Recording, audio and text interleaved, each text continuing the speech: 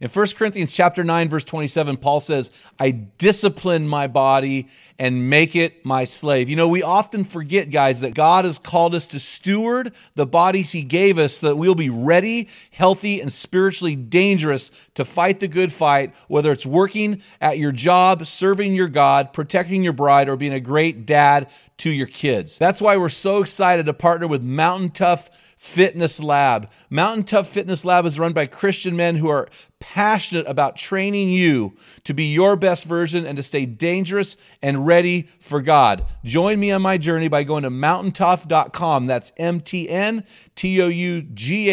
and getting your free 6-week trial when you type in the code ARENA30. You won't be disappointed. Stay dangerous. I never have to guess what she's thinking. I know her heart. I know her spirit minute by minute by minute. I know it right when I walk in the door where she's at. And I think that's really important. It's not the critic who counts, not the man who points out how the strong man stumbles or where the doer of deeds could have done them better. The credit belongs to the man who was actually in the arena, whose face is marked by dust and sweat and blood. From Men in the Arena, it's Equipping Men in 10. Our conviction is to call you into the arena of manhood, call you out of the faceless, nameless bleachers, and call you up to be the best version of you, because when a man gets it, everyone wins. Enjoy today's episode. Men in the Arena Army, we salute you. Hey guys, thanks for listening to this episode of the Men in the Arena podcast. This is Equipping Men in 10. I'm here with Dale Culver, and I am Jim Ramos. So we're going to jump in today. Got a lot of stuff going on with our Ask Me Anything question. So I'm going to find out what Dale has for man word. What do you got for me today, man? My word is fiercely. And I'm just thinking about loving our family and loving our wives, and we should be doing it fiercely. Ooh, isn't that pretty great? Yeah, there was a quote from, I can't remember his name now, but he said, there comes a time when every man should be fierce. Something like that. I think that's important. I think that it's important that we realize that there's always this whole mommy bear. I'm the mama bear. Mm-hmm. And that's great having a mama bear. Honestly, in nature, a mama grizzly bear is brutally dangerous, right. Fiercely dangerous. Yeah. But honestly, a dad who is fierce is more dangerous than any mother on the planet who is fierce, because he brings power and potential violence and authority that she does not have. And so there is a fierceness with a man, and when children know they're under the mantle of a potentially fierce father, that's dangerous. I read something in a book recently that said that's whose book was it? It might have been Mansfield's Man on Fire. I can't remember the book, but it said the saddest time for a man is when he realizes he's no longer seen as dangerous. And as a man gets older, there comes a point where he's now seen as an old man. Yeah. And, I'm 56 years old, so I realize that point is looming. So fitness is important. And being a man that when I walk into a room, there's a danger attached, a fierceness attached. And so when it comes to our loved ones, they need to realize that is something that we are capable of. Right. Administering our strength. So yeah, that's good, man. So hey, I want to jump into our Ask Me Anything series, and these last couple questions that I'm getting, guys, it's not too late to send these in, by the way, but these are tough questions. Tough, and you have to read between the lines, and these are tough. This one comes from SPG, and he says, you talked about love and respect between the wife and the husband, and that it isn't you versus you. This is on a video I put out. It is, or I think this might have been a meme we put out. It isn't you versus your wife, but you and your wife versus the problem. Then he says, but what do I do if I get these ideas and I'm trying to save my marriage, but my wife is not?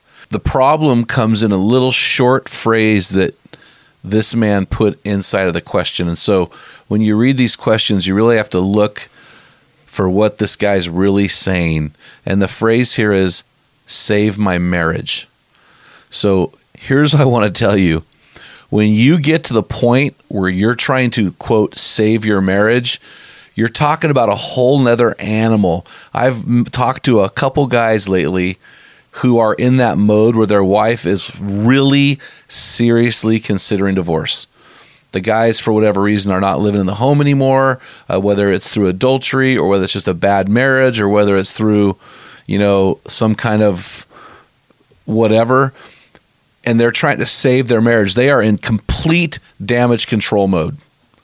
So when a guy's in complete damage control mode, all you can do is play long ball. Mm-hmm. The problem with men is we want to come in and fix it. Like, what do I need to fix it? And she's going, this is something I saw happen recently. I've got 30 years of neglect from you. I won't ever say the word abuse because I think it's thrown around way too much. And I think oftentimes it's not abuse. It's arguing, it's fighting, whatever. But you've neglected me for 30 years.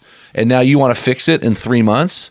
There's 30 years of neglect under this bridge. And so what happens, a lot of these guys, or a guy comes up and he's been cheating on his wife systematically and chronically for a decade or 2 decades. Well, then he wants to fix it and you think it's going to go away in 2 or 3 years. Bro, you have decades, you have years of neglect, of abuse, and of abusing this relationship, through adultery or through whatever. So to think that you're just going to save your marriage now and be this noble guy that come in after you are you allowed it to disintegrate, I think that thinking is wrong. And so guys need to realize that if your marriage gets to the point where you need to save your marriage, and I don't relate to this because my marriage has never been at a point where it needed saving. We've had counseling, we've sought counsel, we've had all that stuff, but we've never been to the point where we needed saving. So I would just tell guys, listen, if your marriage is struggling right now, you need to begin to implement long-term solutions to fix your marriage. Long-term solutions. If you think you're going to fix it because now you're doing a date night, or if you think you're going to fix it because now you're not looking at pornography, or if you think you're going to fix it because you broke up with the girl that you were seeing behind your wife's back, man, you guys are wrong here. So this is long ball, guys. We're playing long ball here. So I would say, and I just say this over and over again, guys, if you want to have a marriage that works for you, I go back to an interview we had with Ad Rutschman, one of the very famous baseball coach. He said, be the man that you want her to be. Become that person. Be a man that she wants to be married to. So we need to begin to change into this man that she married. And I think a lot of times women get married to a man who is an illusion. He's not the man she married. And 30 years down the road, when the true self comes out, she's like, man, I've had enough of this. So we need to become the man that she married. You need to be the person that your dog thinks you are. And that's what we're talking about here. It's changing who we are. We are. And that's why we have this podcast. We want men to step into their best version. We want men to begin to win so that their marriages win. And when a man's not winning, no one's winning. So I would just answer this question, and I know this sounds like I'm avoiding the question. I really am not.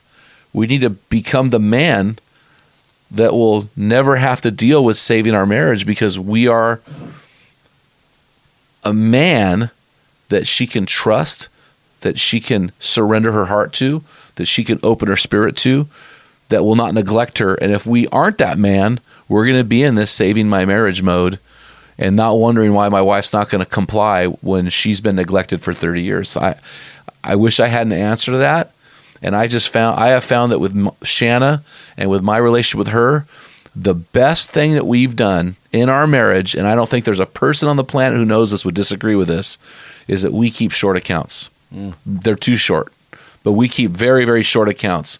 I never have to guess what she's thinking. I know her heart. I know her spirit minute by minute by minute. I know it right when I walk in the door where she's at. And I think that's really important, so that you don't neglect her spirit, her heart, for 30 years and then go, now what happened? Well, by then you don't know how to read her spirit.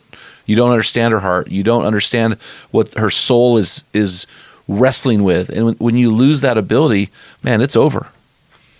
Unless you've got a gracious woman who's willing to be patient while you figure your crap out. So that's all I would say, man. Do you have anything to add on that? I'd say this to our guys out there that are watching TikTok videos. Don't take marriage advice from people who are goofing around and playing stupid pranks on each other. So stupid. Stick with listening to the advice that Jim gives on his walks on TikTok. But there are so many things out there in social media that are not going to help you guys.